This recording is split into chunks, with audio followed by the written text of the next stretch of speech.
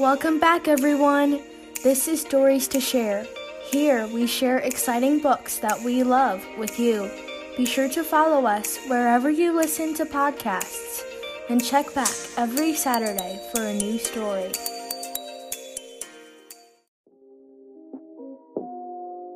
When Sadness is at Your Door by Eva Eland. Sometimes sadness arrives unexpectedly. It follows you around and sits so close to you you can hardly breathe. You can try to hide it, but it feels like you've become sadness yourself. Try not to be afraid of sadness. Give it a name. Listen to it. Ask where it comes from and what it needs.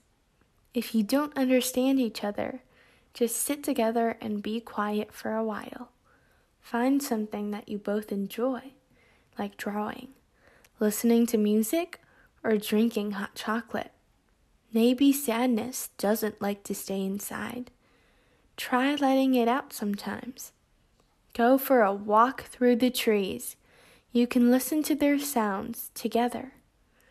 Maybe all it wants to know is that it is welcome, and to sleep, knowing it is not alone.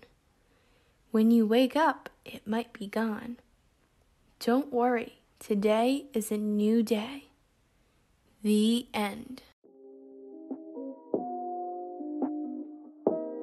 Thank you for listening to When Sadness Comes. See you next week.